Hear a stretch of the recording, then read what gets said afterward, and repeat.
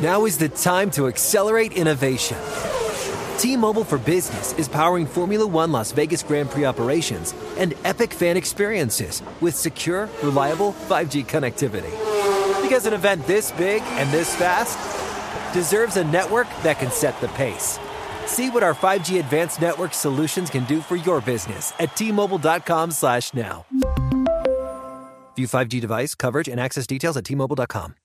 This is Holly Fry from Stuff You Missed in History class. The national sales event is on at your Toyota dealer, making now the perfect time to get a great deal on a dependable new SUV, like an adventure-ready RAV4. Available with all-wheel drive, your new RAV4 is built for performance on any terrain. Or check out a stylish and comfortable Highlander with seating for up to 8 passengers and available panoramic moonroof. You can sit back and enjoy the wide-open views with the whole family. Check out more national sales event deals when you visit buyatoyota.com. Toyota, let's go places. Conair is spreading love and celebrating women, not just on International Women's Day, but every day with Conair Girl Bomb. Girl Bomb is their new line of powerful hair removal tools made just for us. Yeah. Whether it's the silky smooth skin or the empowering confidence boost you get, Conair Girl Bomb is here to amp up those positive vibes with some self-care. So to all the beautiful women out there, keep shining, keep being you, and treat yourself to some Conair Girl Bomb magic. You deserve it. Available at Walgreens.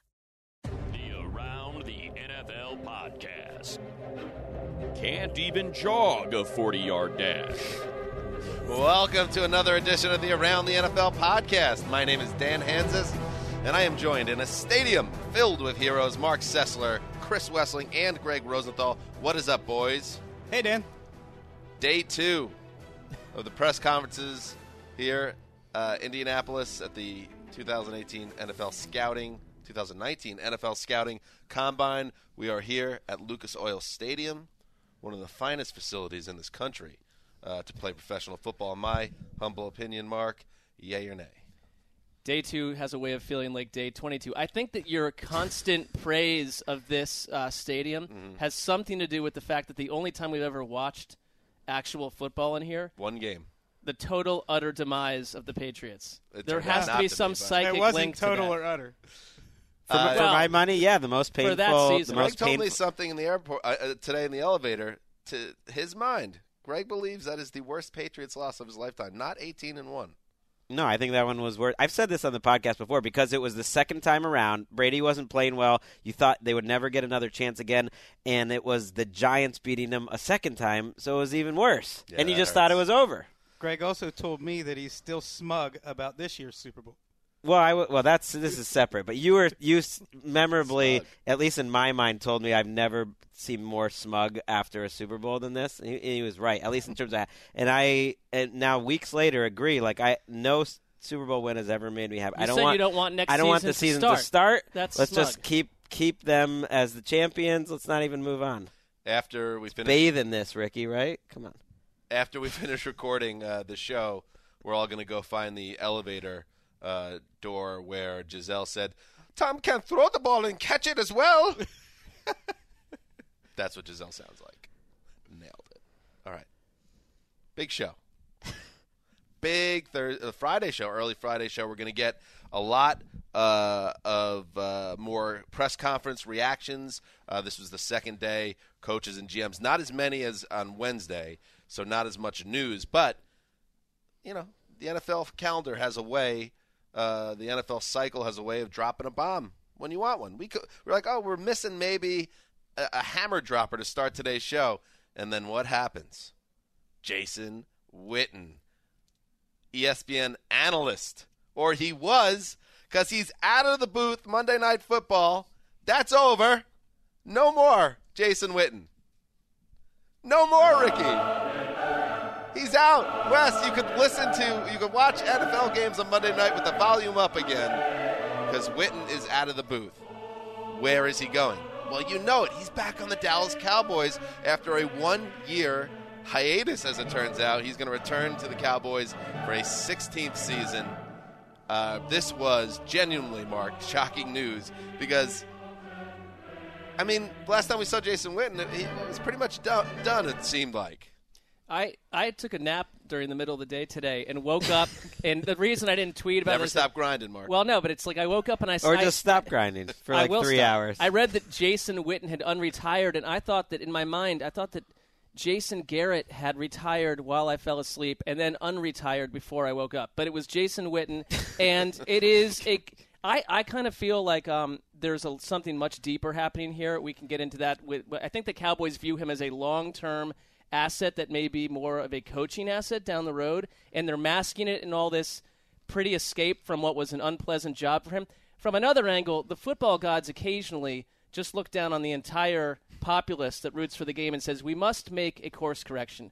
This is a thankful course correction, I think, first of all for Jason Witten, but for people like Wes and myself who found those broadcasts rather intolerable. I will say, you might need to go a little deeper with that announcing team. It's not just him, but there's more to talk about.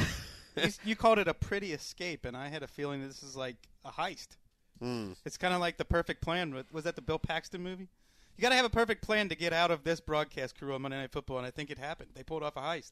I guess so, but I don't think, where this is off topic, but I don't think he was ever coming back. I know they said that publicly, but that was before the last few games, and I will go to my grave believing that the Christmas Eve telecast when they were doing the Raiders game, and then 45 minutes of the Pro Bowl, which I also watched, were two of maybe the worst telecasts of any American major sports. And they could feel they were a 1-14 team who the coach hadn't been fired, and they felt this pressure, and it was bad. No one wants to enjoy sports like that. He seems like a nice guy, so it works out great for him and for the viewers. I don't know if it works out great for the Cowboys, though. This is a team that always is like holding on to their past and being too sentimental and not really self-scouting well. And why are you paying Jason Witten $3.5 to $5 million to play 25 snaps? They say when he had 8.9 yards per catch the last time, and he couldn't move, and he just sat out a year, and he's 37 years old. That was my initial take when I first heard the news. I was like, okay, it feels like the Cowboys are doing one of their great sons a big-time solid. They want to get him back in the building. Maybe they have eyes on him joining the coaching staff.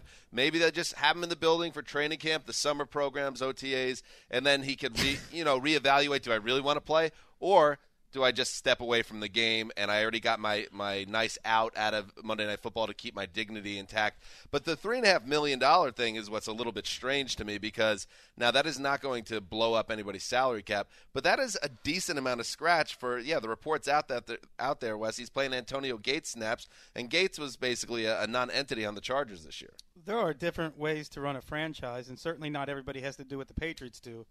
But you could never see the Patriots making a move like this. Never. In fact, you could never see any legitimate Super Bowl contender doing something like this, devoting that much of their payroll. I know $3.5 to $5 million isn't, what a quarterback makes, but they have a lot of guys to pay. Byron Jones, Zeke Elliott, Amari Cooper, Dak Prescott, DeMarcus Lawrence, Dak Prescott. Sooner or later, Jalen Smith. I mean, and then you're just throwing away money on a tight end? They fall in love with these guys, and part of the reason they have to play DeMarcus Lawrence so much money is because they wouldn't give up on Randy Gregory or David Irving no matter what they did as Dallas Cowboys. They just couldn't give it up. And so now those guys are gone. Gregory's suspended. Irving's going to leave via free agency. But it's because they want to hold on to their guys. And I know Witten's a totally different case. He's a classic guy, and they just did, an hour and a half long press conference goodbye to him. I want my time back from that. That was ridiculous, but it just doesn't make sense to me because he's a progress stopper. I think this has very little to do ultimately with Jason Witten the player or Jason Witten filling a giant tight end need for the Cowboys. They had Jason Garrett in house outside of a short break essentially for 2 decades. And Jerry Jones is on record saying, we see people, we want to make them part of the Jerry Jones family and grow them. And there are people out there saying that they view Jason Witten as a future coach, and he has Garrett on a very short leash, and maybe this is you learn under Garrett. But I think it's funny that ultimately he attempted Jason Witten to enter a field where his best friend the year before went in and absolutely blew the doors off, and it's largely because of Tony Romo, his best friend, that his performance was in such contrast that in 1 year he's out. You have to be a broadcaster that shines right away. I was thinking of Des Bryant, though, how he kind of was proven right. Keisha, the Paramore, sent it out, hashtag Garrett guys. I mean, it's like Jason Witten is the ultimate Garrett guy. That's fair. And until they bring Des Bryant back in August. This is the one yeah, don't rule that out. This is the one thing, Greg, when it hurts that you are a football junkie, because you watch an hour-long Cowboys press conference. You watch that Christmas Eve game between like 2. I was at work for the Witten 13 thing. teams. We had it on our air. You watch the draft. I mean, you watch the Pro Bowl. Who does such a thing? So you kind of had to eat some of the farts on that one. Well, not a lot of us. I'm glad I did it because it was something I've watched a million different telecasts, and this was such a crazy train wreck. And like the psychological thing that was going on, like sometimes it's fascinating to watch just a thing in ruin and on fire, and that's what that was. I have to go back and check this out. So you literally just want to watch the world burn. In that case, yes. At Some least, people like just sometimes wanna it's so watch the bad it's world good. So burn. yes, it was. I couldn't believe what was happening. You definitely are like a Heath Ledger Joker of the podcast. I always got that vibe. I mean, I'll take that. Antonio Brown, you heard about this guy, right? He wants to get out of town in Pittsburgh. A lot of people are connecting dots and saying, well, the 49ers, they got cap space. They need a playmaker. They got a young quarterback. They really want to get going. But John Lynch, the Niners GM, he is one of the figures that was at the podium today. He had this to say about conversations between John Lynch and the Steelers about a potential trade. We have not. It's funny, the world we live in where, one tweet from a player to another turns into interest and all of that. But, hey, that is the world we live in. I can tell you that, like every team in this league, we think the guy's a heck of a football player, but we have not had talks with the Steelers. I can tell you that. Wes, assuming he's telling the truth, which maybe he's not, is it telling that they haven't even picked up the phone? It's very telling, and we have good reason to believe he's telling the truth because our Steve Weiss reported immediately after this that the 49ers just simply have no interest in Antonio Brown right now. And we have said all along that there are going to be teams, no matter how good this guy is, who will not even consider him, who won't have him in the building. They won't bring him in. They won't trade for him. And it appears the 49ers are one of those teams. Well, no one will admit to having called them. At least the teams that are most likely, the Browns said today, John Dorsey, that they hadn't called him. Well, he held up his cell phone and said, "Call me." Right. He said you got my number, baby. By the way, I hear like voices, and I'm like, who's talking in this suite? And then I look over my shoulder. It's Browns legend Joe Thomas doing a stand-up in the suite next door. Mark, can you go tell that old legend to talk, quiet down a little bit? Construction I have here. such terrible eyesight that I did not realize that was him until now, and now I'm trying to keep myself together to do the rest of the show. He's doing a rehearsal, joining the NFL Network's combine coverage for the offensive line. NFL Network, one 9 suite a.m. over. Just like one. Or how about Greg, skip NFL Network and take over the Monday Night Football job? Well, we talked about before the show. If ever something happened to you, Mark, we need to put another Browns fan in. Joe Thomas is a big Browns fan. That would be a massive upgrade for you. New left tackle on the show. Joe Thomas, where were we? Sorry. 49ers. Yes. Oh, so Weiss reports, and it's great to see Steve at the company, one of the nice guys of the company. Absolutely. Great reporter, so you buy into what he's having to say. So the Niners are not in play, and you wonder if this is all tied back to Antonio Brown shenanigans, if that's what has scared off the 49ers. It's expensive to go get him, too, and it's expensive in multiple ways because you have to assess if the Niners' locker room is the right place for him, if they don't feel they can't grow their team through the draft. And I think John Lynch is still committed to not mortgaging the future for one veteran when you are not one veteran away from becoming an NFC title team. It's so unpredictable, but he has a $2.5 million roster bonus on March 17th. There's some thought that teams will just wait until after that. And in general, that the time right before the NFL draft is the most likely time that he could get traded. In other presser news, Chiefs general manager Brett Veach took the podium and was asked about Rap Sheet's report on Wednesday that Kansas City is engaged in trade talks involving their former All-Pro outside linebacker Justin Houston. This is what he had to say. Obviously, I've seen it myself out there. Listen, Justin Houston is a great player, and our deal is to acquire and maintain as many great players as you can. He goes on to say that he's in communications with GM. So, essentially, he does not shoot it down. they're trying to move this man. They're trying to move him, and Rap Sheet has reported that there is legitimate interest in a trade for a guy with a cap number around $15 million. And he's, maybe past his prime a little bit, but he and Dee Ford last year were the only two teammates in the top 10 in pressure rate. He was still getting the job done. He's solid. I mean, he stops the run. He rushes the passer. I mean, he's not quite what he was when he signed that $100 million contract, but it says a lot when he might get to the end of that $100 million contract. And that almost never happens. I love when these guys, and this has happened a couple times during this combine, and I feel for them because what do they say for 15 minutes when they're just trying to not give away any information? It's like, oh, I've seen that report out there. Oh, have you? And you honestly are generating and taking calls and calling people and discussing this. It's not you're not finding this out from some jabroni that tweeted about it. How about that? Real journal work. Well, you were doing that. It elicited an answer that annoyed me, so thank you, Greg. Mark and I were sitting down comparing notes about the exact ways in which our bodies were breaking down. And we noticed the similarities between Greg and Brett Veach. It was like they looked at each other, and it was the Spider-Man meme. Yeah, I mean, I think that's the cruelest thing you've ever said to me. What? That you look like Brett Veach? I mean, who wants to be Brett Veach? You also made the comparison. I said it off the bat. I was like, he's a little beefier than you, though. If I gotta play someone in the movie, it's probably Veach. But let's face it, it's not great. What's wrong with Veach? Let's face it, Veach isn't getting picked first in the basketball game. I mean, his name is Brett Veach. Let's start there. What's wrong with that? It was not a guy who usually is a star athlete. I don't think. By the way, I don't think anyone's given up much for Justin Houston. This is like some pick swap nonsense in the 5th to 4th round. It's like that's how players like that get traded.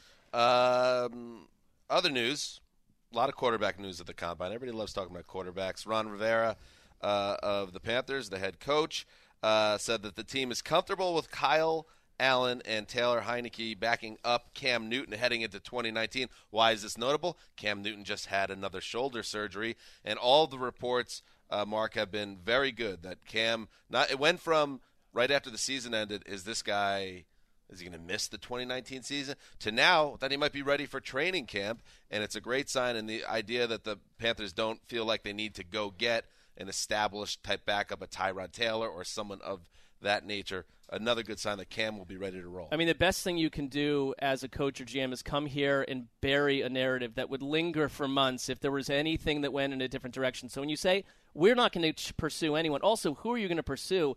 They believe in their backup. They're fine. It's like there's no reason to go get. It was addressing. That's what it was, because people think because Tepper's kind of there's been breadcrumbs that and the agent for Kaepernick put the Panthers out there as kind of the most likely team. So I think that was Rivera's way of saying. And he said if we add a quarterback, it'll be via the draft. We're not signing a veteran. So I think he was just like kind of letting that narrative down lightly. I guess I'll sit out there as someone that doesn't believe that any of the owners at this point has any interest in signing Colin Kaepernick. I think some would, including a David Tepper. Then go do it. But it's fine. It's fine to put out that PR out there that makes you look like that next level thinking owner, but then you never do it. By the way, we heard from a Panthers fan that mentioned we haven't really talked about them on the podcast for like 4 straight shows. So here we are in the Panthers' lair. Rawr, rawr. Ooh, let's get that on video. Turn it into there was a few other nuggets from Rivera, though, and the biggest one is that Greg Olsen said he's coming back next year,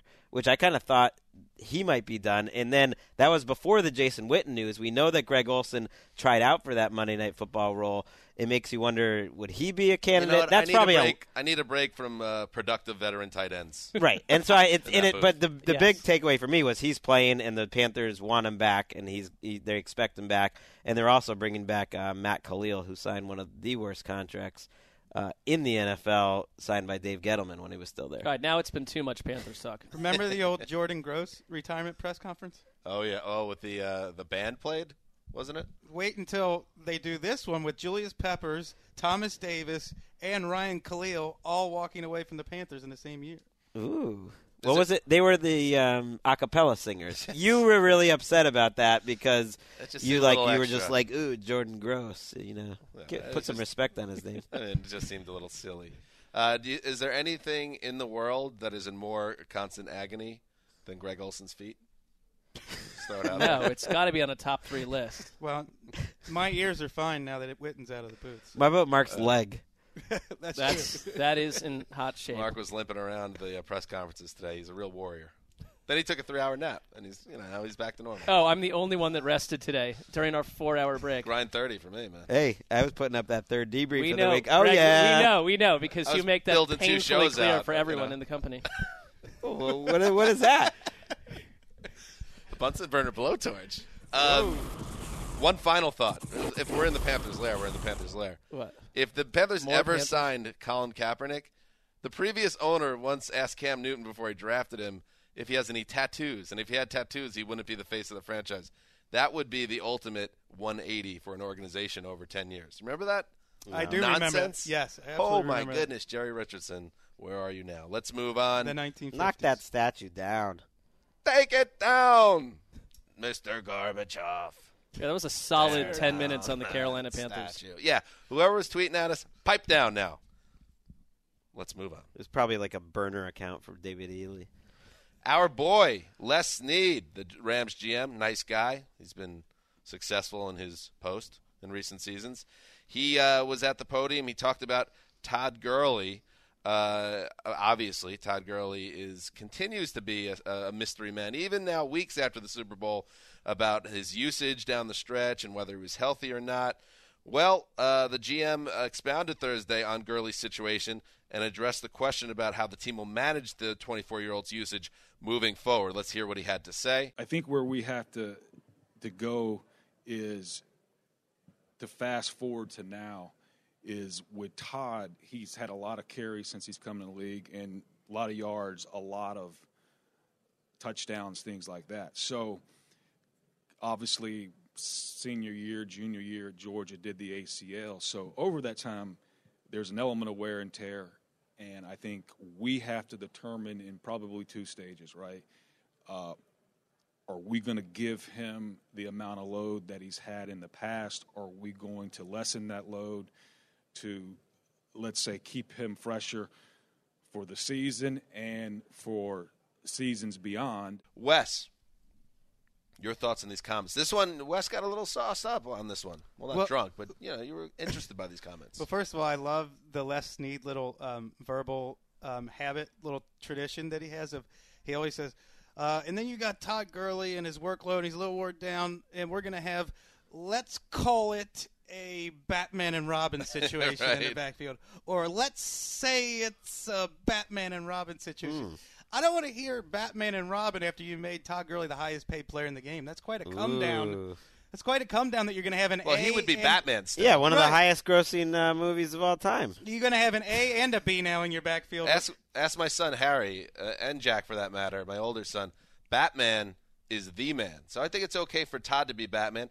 And C.J. Anderson is not a bad Robin for that. Why don't they just bring them both back? Good luck signing someone and telling them they're Robin. I mean, he's not fitting into that Robin outfit. Paid him to be Superman, not Batman. Ooh, but I like that. I think you're right to point this out, too, Wes, that both Snead and Sean McVay, who also spoke Thursday, kind of went out of their way to talk about this issue that they need to think about backing off of Gurley's workload. So I think it is a real thing that they're worried. And they mentioned his ACL injury that he had in college, that they want to, maybe limit him to, I don't know, I'm just going to throw out a number, like 300, 325 touches instead of, getting closer to 400. But a lot of it is a way to not come around and say, yes, he was not himself down the stretch and it was health related. No one inside the Rams organization will admit that outside of C.J. Anderson. People are speculating about Gurley's knee? This is ripe for a pretty good conversation. I think we should really dive into this more. Let's dig in, because I feel like it's been under-discussed. It really has. Moving on. You ready to move on? Let's move on. Kyler Murray. Heard of that guy? Talk about some prospects. 2019 NFL Scouting Combine. And he's the big name, the quarterback out of Oklahoma, the reigning Heisman Trophy winner. Finally, after weeks and weeks and weeks of build-up, he measured in. He came in just a touch over 5'10". He was over 200 pounds. His hands were 9.5 inches, which I guess is fine. I don't know. Seems okay. And I'm fine with it. And he's meeting with a ton of teams, including the Raiders. Wonder the Cardinals. We'll see. So here we go. The Kyler Murray train is rolling. On the Twitter show that we our Around the NFL Twitter show on Thursday, I thought it was interesting. We had our boy Lance Zierlein on the show, and he had something interesting to say about Murray and not Johnny Manziel, excuse me, Baker Mayfield, and how Baker has kind of opened the door for Kyle. Let's listen into that. How about that? You want to just play a clip? Yeah, it's good. Play that clip. My grade on Kyler Murray this year is going to be higher than it was for Baker Mayfield last year. Wow. But you need to know perspective is that Baker Mayfield opened the door for me to give Kyler Murray a higher grade. So I actually like Baker Mayfield more in the process than Kyler Murray, but I was still in that 6-foot quarterback club coming from an Oklahoma offense. It's like the NFL's open to this now, or opening up to it. It happens that fast, Yeah. though, and I know it seems crazy, but as soon as you had that success from Baker, I thought the door opened wide open for Kyler Murray in some circles, and it did for me. I try to keep an open mind with my process because it needs to be fluid because the league has never been more fluid than right now. There you go. Lance said it. He doesn't have the size, Mark, but as we saw with I said it again, Baker Mayfield last year, who didn't have huge hands, who wasn't the biggest guy. It didn't matter with Baker. He's a star. Well, and it was a year ago that people were making lazy comparisons between Baker Mayfield and Johnny Manziel, and that he blew that away too. That it's also the persona, and I think that you heard more coaches this time around than any time before talking about spread offenses and quarterbacks operating almost exclusively out of the shotgun, which removes some of the height issue and all this other nonsense that the NFL has for a long time been an outpost for old thinking that refused to acknowledge the way that college football was evolving. And you can't do that anymore because as soon as one or two or three teams decide to embrace that, everyone else is catching up. And it goes right down to the physical makeup of a quarterback. Yeah, we talk about all the time how quickly change happens in the NFL, and I thought that was another interesting thing that Lance said, that this really has changed that much the way coaches around the league think of smaller quarterbacks now, that they think if Baker Mayfield can come out of that offense at Oklahoma and be success in the NFL, it really lessens their doubts about Kyler Murray. I mean, Gruden said this morning he just doesn't think height's that big of a factor. And the more you hear Gruden and they're going to meet with him, I don't know. Don't you just think Gruden and Mike Mayock are going to just fall in love with one of these guys? Maybe it's not Murray. Maybe it's Dwayne Haskins or whoever. I'm with you. And just think that, hey, we don't plan to be up here that much. And Gruden just loves changing out. That's kind of what I've based. Mark's talked about, the Raiders trading Derek Carr.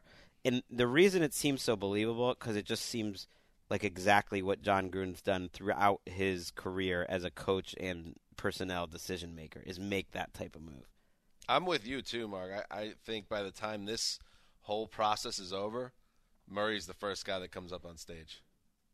I mean, I think so too, but I think that also the trading, if it's the Raiders who want to try to get up there with a whole trade Derek Carr, it's a bad offseason to try to trade anyone. Well, and it's so Joe tricky. Flacco. They're handling it better than, let's say, the Cardinals. We should talk about the Josh Rosen Instagram deletion story, Yes. right? Because Yes. it's all That's on the agenda, Mark. It's sort of connected, Let's talk about it. I mean, it's connected that Rosen, deleted his pictures or posts on Instagram that included he went ham the on Cardinals. the gram, bro.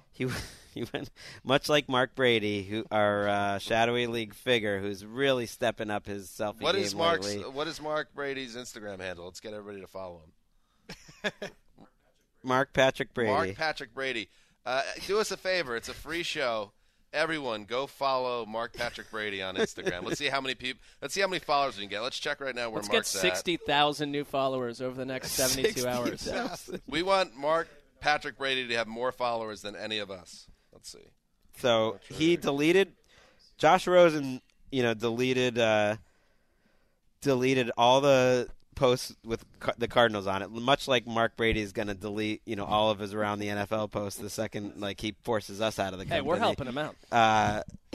And it turns out that he actually said on Twitter that he was hacked 4 or 5 days ago, and it seems like that's when all the pictures were taken away. So it was before these recent Steve Keim comments, which is just ultra confusing. But either way, the Cardinals picks were taken away. He's been annoyed. He's been annoyed with the Cardinals. He was annoyed at because I totally think he did it. I think he scrubbed his profile because he's annoyed about the lack of support he's getting and the speculation around the idea that the Cardinals could be ready to move on. And can you imagine if that is indeed the case, and he scrubbed those Cardinals photos 5 days ago, what he felt about Steve Keim's comments to the world on Wednesday?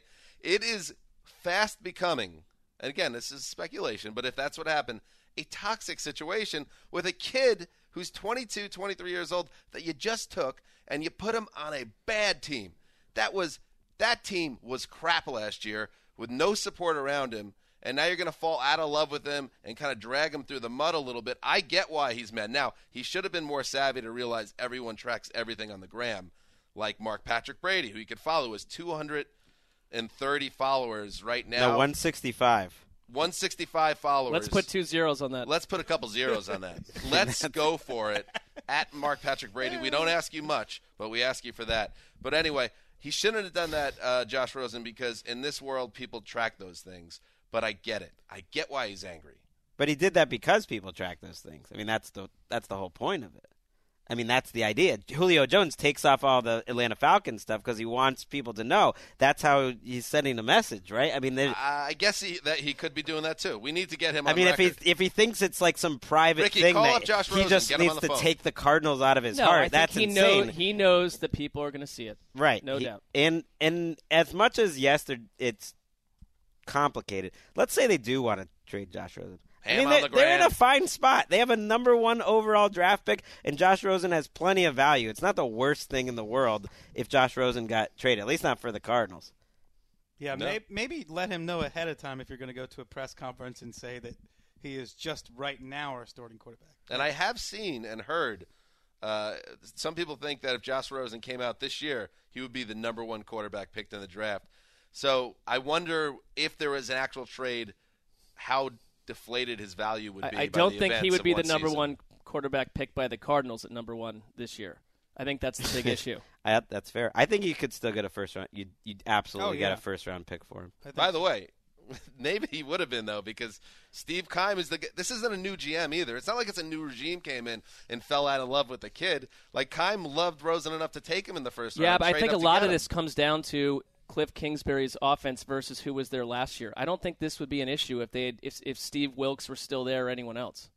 All right, let's move on. Some legal news. Let's circle back to the Robert Kraft situation. The Patriots owner has pleaded not guilty to solicitation charges, according to court documents released on Thursday. Kraft's attorney filed a written plea with the Palm Beach County Court on Wednesday. Kraft, he wants a non-jury trial. Authorities, of course, say Kraft entered a Florida massage parlor for sex acts on the morning of the AFC title game, which is an interesting wrinkle to this whole story, then got on a plane and attended the game in Kansas City that day. So this whole story, which is obviously a bad look for the Patriots, it's a bad look for Kraft. And what could it mean? We don't know. We're going to find out whether or not he gets prosecuted or successfully prosecuted down in Florida. We'll find out what kind of punishment he gets. There's a good chance he gets punishment by the NFL, which does not need anybody to be found guilty to still get punished in the league. Think back to Jim Irsay, who actually did get punished by the law as well, but he got suspended and a big fine. You imagine Kraft could be in line for that, but there are other factors, Greg, as well, that Kraft could be up against after what was a highly unfortunate event in his life. I'm not even going to put an opinion on this, but I heard that there was some talk among Hall of Fame voters here at the Combine wondering about how that would impact his chances, and that they thought it would. That it's very important to him to be a Hall of Famer, and that this certainly could be something that would get in the way of that. Voters are specifically instructed not to take any of that into account when they're voting. Which is really frustrating, I agree, Wes, because they seem to totally go back on. They do. So right, they do. In other news, legal news, Demaryius Thomas, who we last saw being carted off the field with a lower leg injury, wide receiver with the Texans. His big years, of course, with the Broncos. He's been arrested on allegations including vehicular assault stemming from a crash earlier this month. So just add, Wes, I don't know, did he land in the top 101 free agents? No. He didn't make it. This is a guy that who's had a great career in the NFL, whose back was against the wall on the wrong side of 30, coming off a lower body injury. Now he has legal proceedings. It is not going to be a hot free agent market, put it that way. No, because he's not going to be able to work out for a while with that Achilles injury. And the last two teams that had him, the Broncos and Texans, have no real interest in him this time around. The Texans, their GM, Brian Game, was talking today, and he really likes his wide receiver core right now with Kiki Kuti emerging and Will Fuller coming back from an ACL injury. I mean, he's got bigger problems, though. That's a no-joke. Yeah. Vehicular, that's a no-joke charge that he's facing. All right, that's what's kind of happening in the news. Like yesterday, it was fun yesterday. We did some other takeaways from what we've seen in the last 24 hours or so. Greg, want to get us going with some other takeaways? Oh, wow. What, do you want me to get it going?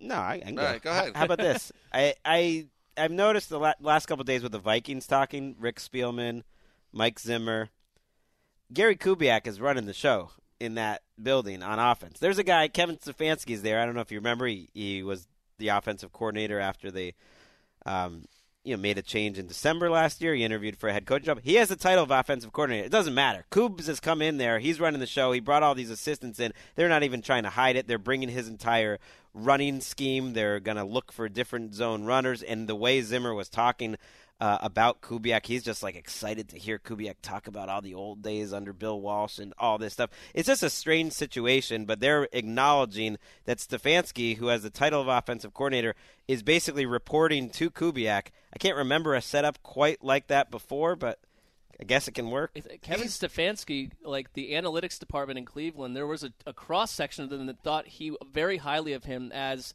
the perfect mixture to make the next head coach. And maybe Mike Zimmer is not caring so much about the analytics results on Kevin Stefanski. I think Gary Kubiak is sort of like the offensive version of Wade Phillips. He's one of the best offensive coordinators of this century. I agree. Let me throw something out there. I don't think it's really been anybody's kind of speculated on that. But Doug Baldwin, the star wideout for the Seahawks, Pete Carroll revealed during his presser that Baldwin underwent knee and shoulder surgeries after the season. This is a guy that seems to be beat up a lot. He also is now on the wrong side of 30. I checked out Over the Cap, which is a great resource for anybody that follows football. And the Seahawks are flush with cap space, $75 million. They have $51 million in cap space, which puts them in the top 10. I wonder if they would be a suitor for Antonio Brown. Seattle, it's a situation where Pittsburgh could send him out of the conference, far, far away, and Russell Wilson gets a big, big weapon, which he could probably use, especially with Baldwin coming off some surgeries. I had the thought while I was listening to John Schneider Wednesday that they are happy with their wide receiver core. That Tyler Lockett had a really good year. DJ Moore emerged as a pretty good number 3. And Baldwin will eventually be healthy again. You're right. You never know if he'll be the same player. Who's made more like kind of big-time surprising trades, though, than the Seahawks? Percy Harvin, and Dwayne Brown. Yeah. Like, they're not afraid to go make a big splash. They'll give up first-round picks, too. I mean, I like that. That would fit the Pittsburgh side. That would fit for Pittsburgh. I think also Seattle surprised a lot of us last year by turning things around very quickly. But I feel like they might need more to get over the hump and be a real NFC threat. And yes, maybe it's a crowded situation there if you had Antonio Brown. But all of a sudden, I mean, Russell Wilson, people kind of sleep on how awesome he was last year statistically. Never threw fewer passes, and yet threw 35 touchdowns, barely turned the ball over. That's a fun spot. I mean, it's like Brian Schottenheimer and Antonio Brown. What could go wrong? Wes, you got a takeaway? Yeah, I think we've been doing this show about 6 years now, and for the bulk of that time, I mean, for 99% of the time, I've thought very little of the Cleveland Browns and their leadership and their chances of ever getting out of the hole that they were in. And I think way differently about them now after hearing John Dorsey and Freddie Kitchens. And Dorsey was saying Thursday morning, Freddie he's real, he's honest, he believes in family, he's a check your ego at the door kind of guy. And we kind of wondered if he just got the job because he was good with Baker Mayfield. And I think what we saw at the Combine is that Freddie Kitchens got the job because he deserved to have the job. and that now he and the GM are in lockstep on this team, on what's going on. I think this is a team with an extremely bright future, and I love everything going on with the Cleveland Browns right now. Well, and he took a selfie with Mark Sessler. I mean, I would say more like beaming I Mark took Sessler. one with him. I don't think it was. It wasn't. What was in it? his- You were walking by, and Well, I you left saw you guys- just like I left- magically saw him. I left Dan and Erica and the rest last night, and I had the worst sense of direction, and it took me like 20 minutes longer to walk home than it should have. And this little tavern next to our hotel was closing, and I basically looked through the door and saw Freddie Kitchens and a bunch of like burly football dudes. Hang on, I'm going to walk in there, and I'm going to get a photo with this guy. And I did, and then I went home. But he couldn't have been nicer. He was totally cool, and everyone around him, some guys were like, wait, who is that? They didn't even know it was Freddie Kitchens. These other two dudes that were already sitting there talking to him. He looks like an everyman. You know, he's a big guy, Freddie, but yeah, I could see he doesn't maybe cut the figure of like a John Harbaugh type. You know, But he scored points with me in my head for not being at like some shishi like must be seen place. He was somewhere where it was just dudes was it hanging Low out. Millers or whatever? Yeah, it was that place. But I didn't want to. I don't want people running out there to try to find him the rest of the week. But Not it every seemed like his place. So You're so protective. Not every GM would have hired him because he doesn't care about image. He's not extremely polished. He doesn't fit the prototype of what you're looking for. He's almost a little too real and genuine. John Dorsey, by the way, revealed he always wears that same brown sweatshirt. He has 7 of them. Same shirt. He's like Homer One Simpson. for every day of the week. Yeah, he just wears one every day. And he wore him with like very baggy brown corduroy. So the whole thing is. We've been noticing his sense of and style nice for a long sneakers though. time. Like, I so mean, it's a strange... bit, but he's sticking with it. Mark, you got a takeaway? You know, I think all last season, and actually the last couple of years, the Rams, they annoyed me, and I couldn't quite figure out why. Because there's a lot to like. They're in our hometown. My kids start to like the Rams. What is my issue? But it was just too easy for them. And they were suddenly in the Super Bowl. And to me, I like to see teams go through stuff. And I thought that Sean McVay, you know, who could have taken today's press conference in a lot of different directions. And in the past, you've heard like, oh, we've got to spend, you know, I think when the Falcons lost to the Patriots, there was such a narrative, like the whole team psychologically trying to overcome that. And they really essentially haven't. But the Rams under McVay, I thought, because I watched him on the set early on with Good Morning Football and then come over and talk to everyone else, I buy into him entirely as much as you could because I think that he's built to take the Rams back and that he talked about liking this much as much as he ever has, February into March into April, and this whole process that it's not just how do we get back to 6-0. There's a lot else to do. I find them more likable now because they've been through something. They've been knocked down. Let's see if they can get back up. He said on Pro Football Talk today he's gone from boy wonder to boy blunder. I mean, he's pretty good. He's got lines. That's well done. That's a good way to motivate yourself.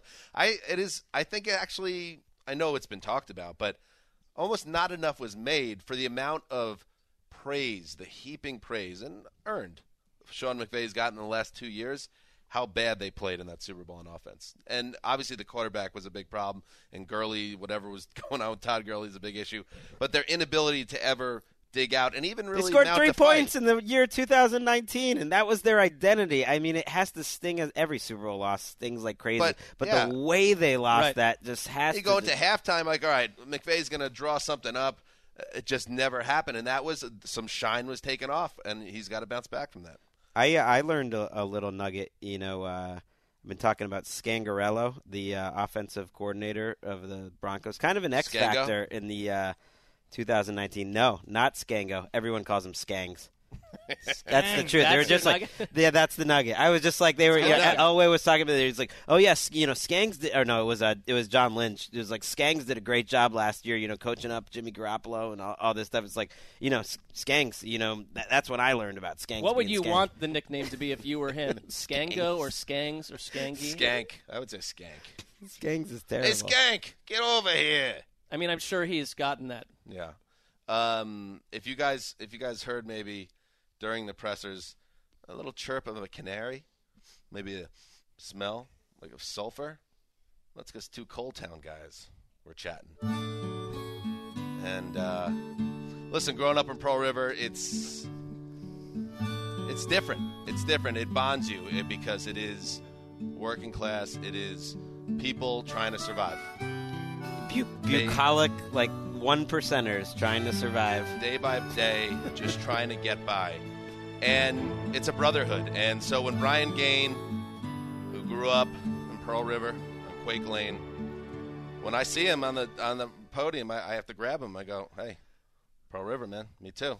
We have a nice chat, and I share a little news that surprised him that back in the late 90s, 1998, I was a senior in high school, and during a study hall class, we had a substitute teacher, and it was none other than 23-year-old Brian Gain, who at the time was trying to catch on with the Jets and the Giants and even the Colts practice squad. He never made it to the NFL, but he had a nice college career, I believe, at Delaware, played at Don Bosco Prep right over the border in Jersey. But he was a Pearl River guy. His parents still live in Pearl River, and he was my study hall teacher. And I remember talking to him and being, obviously, I was about 17, he was 23, just being in awe of this dude who seemed to be on the right path. And it turned out that he was. What was his response to this? He was very cool. He was nice about it, and he said, like I mentioned, my friend Bob, who I do the Throwback podcast with, who grew up like 3 doors down, and Bob's family used to call the Gaines the basketball boys because all the brothers used to be in the driveway playing basketball all the time. I'm sure it was an athletic family. I mean, I know with the Coletown situation, the respiratory issues when you're an adult are very heavy and encumbered. Like, how is he doing with that? Did you notice during the press conference he was hacking a lot? I didn't, because he was wearing like a V-neck sweater and a $200 shirt and looked like kind of the dad from 90210 to me. Yeah, but he got out and I got out, and I love Pearl River to this day, but. You can take us out of Pearl River, but so does the magazine that said it was one of the nicest places to live in America. And you know what? That magazine's right. Absolutely right. Don't take it away from us. Well, what about when you brought up a story? You're trying to like get in good with him, and you said, "Oh yeah, I remember you said that day that you were going to see Private Parts, the Howard Stern movie," and then he just shot your story right down. Nope, that wasn't me. He said that wasn't me, and you know what? I'm going to give him the benefit of the doubt and say that maybe I was talking to a different substitute teacher, but my memory is pretty clear that he was pumped up to see that movie. But it wasn't like he wasn't a jerk about it. He's like, "No, you got the wrong guy." But was that the last part of your conversation? No. What? This is why you're a bad person, Greg. Was he a good substitute teacher? So is that how it ended? So it didn't end well, I guess. It was a bad conversation, as it turns out. No, it's good. It's fine. For the record, Brian Gain has the look of somebody who may be like the attorney for the coal mine company. He's listen. That's one of my big final takeaway for me. Is why are all the coaches and GMs like good looking now? Remember like the old days? The handsome factor has gone way up. All these up. guys that were just a wreck physically. Now it's just like, come on, you going to be better looking than this too? I don't know if we need a shot at Bum Phillips. No, Bum's fine. Take that back. Okay, thank you. Are you? Have you noticed that as well? I have. I think it's because you're essentially the front-facing CEO at this point, where they used to not do 20 minutes of media every day that NFL Network and ESPN broadcast to like 4 billion homes. Yeah.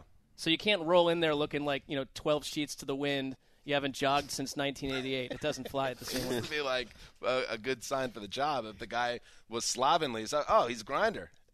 He's underground 23 hours a day, chewing up tape. Doesn't work that way. Image conscious. Now you're the CEO. I do have one final thought, gentlemen. Tom Telesco, the GM of the Chargers, was asked about the quarterback draft class, and this is how he began his answer. Not so much Daniel Jeremiah, but to give you a quarterback analysis of the group. But now I know Telesco and obviously DJ have ties. They know each other, and also DJ is the color guy for the Chargers. But I just want to say this, when you talk about making the leap, Greg, one of your famous series that you write, this is the combine of DJ. I feel like, and of course Mayock moves out of the picture and into a front office, DJ, more than ever, Daniel Jeremiah, is having a moment right now. The fact that he is now a brand that you bring up DJ as, hey, I'm no Daniel Jeremiah. DJ, and he should start a podcast because it seems like he has a lot to offer. Yeah. He's having a moment. I got to tip my hat to the guy. I got to say it.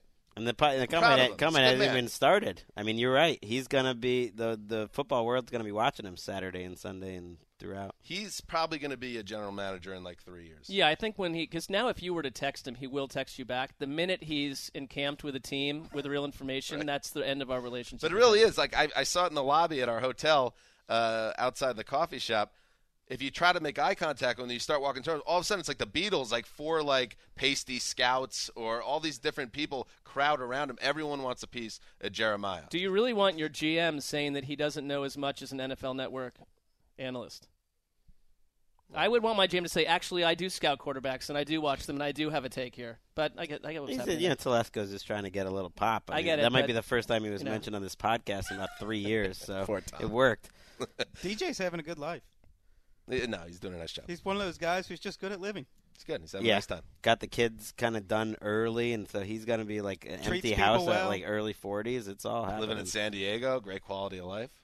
Look, about face on DJ. But speaking of which, Mark, Dining with DJ, still hit him up at Move the Sticks, hashtag Dining with DJ. I think now as you see his trajectory, why would you not want to be with him the night before the draft on that Proud Mary cruise ship where you have, they said it's like a 3 or 4 hour window. It's lobster, champagne, and it's like 5 people and DJ. This is when everyone wants to have dinner with DJ. This is your chance. And not for lightweights, so you have to tweet them and you have to use the hashtag. And there are people currently going through. There's one winner, potential winner has been picked already, but there are a lot of the rest need to produce a little bit more. Very exciting content, please. All right, there we go. Anything else? We are now. We're going to St. Elmo. Final takes at this point. We are then on a plane back to Culver for another. Actually, let's talk about Vic Beasley is going to be returning to the Falcons. I think it's a great week for the Jaguars. They got Marcel Darius to take a pay cut, and Nick Foles is on a platter for them. Emmanuel Sanders, can't believe he's going to be back. Wow. Anything else on the Panthers? Absolutely zero. All right. This is Dan Hansis signing off. For Quiet Storm, the mailman, the old boss, and Ricky Hollywood sitting on the stool. You're in a chair. Progress. Yep. Till Monday. Enjoy the combine.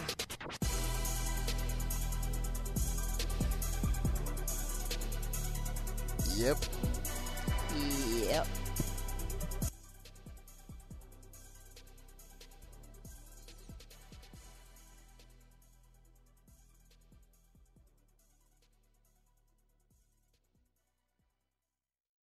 This is Tracy V. Wilson from Stuff You Missed in History class. The national sales event is on at your Toyota dealer, making now the perfect time to get a great deal on a dependable new car. Like a legendary Camry built for performance and available with all-wheel drive, you can count on your new Camry to get anywhere you need to go. Or check out an affordable and reliable Corolla with a trim for every lifestyle. From the hip sedan to the sporty hatchback, there's a Corolla built just for you. Check out more national sales event deals when you visit buyatoyota.com. Toyota, let's go places. Managing your diabetes just got easier. The powerful new Dexcom G7 lets you see your glucose numbers on your compatible watch and phone without finger sticks. And because Dexcom G7 is the most accurate CGM system, you can be confident in your food, exercise, and medication decisions. And all those decisions can lead to big results like more time in range and lower A1C. Get started at Dexcom.com. Dexcom data on file 2023. If your glucose alerts and readings from the G7 do not match symptoms or expectations, use a blood glucose meter to make diabetes treatment decisions. For a list of compatible devices, visit Dexcom.com/compatibility. You deserve to treat yourself, so turn your tax refund into a U fund and give yourself a Straight Talk Wireless Extended Silver Unlimited plan and get a new Samsung Galaxy A14 on them. You can get a great everyday value on wireless with Straight Talk's Unlimited plan starting at $25 a line per month for 4 lines. You'll save so much you'll be enjoying that refund all year long. It's the refund that keeps on refunding. Find Straight Talk at straighttalk.com or at your local Walmart store. Taxes and fees not included. Offer valid through 4/14/24 while supplies last. Online only. Must purchase a Straight Talk Extended Silver Unlimited plan to qualify. Limit of 5 phones per customer. Family plan discount with 4 lines, all on the Silver Unlimited plan. Not combinable with autopay discount.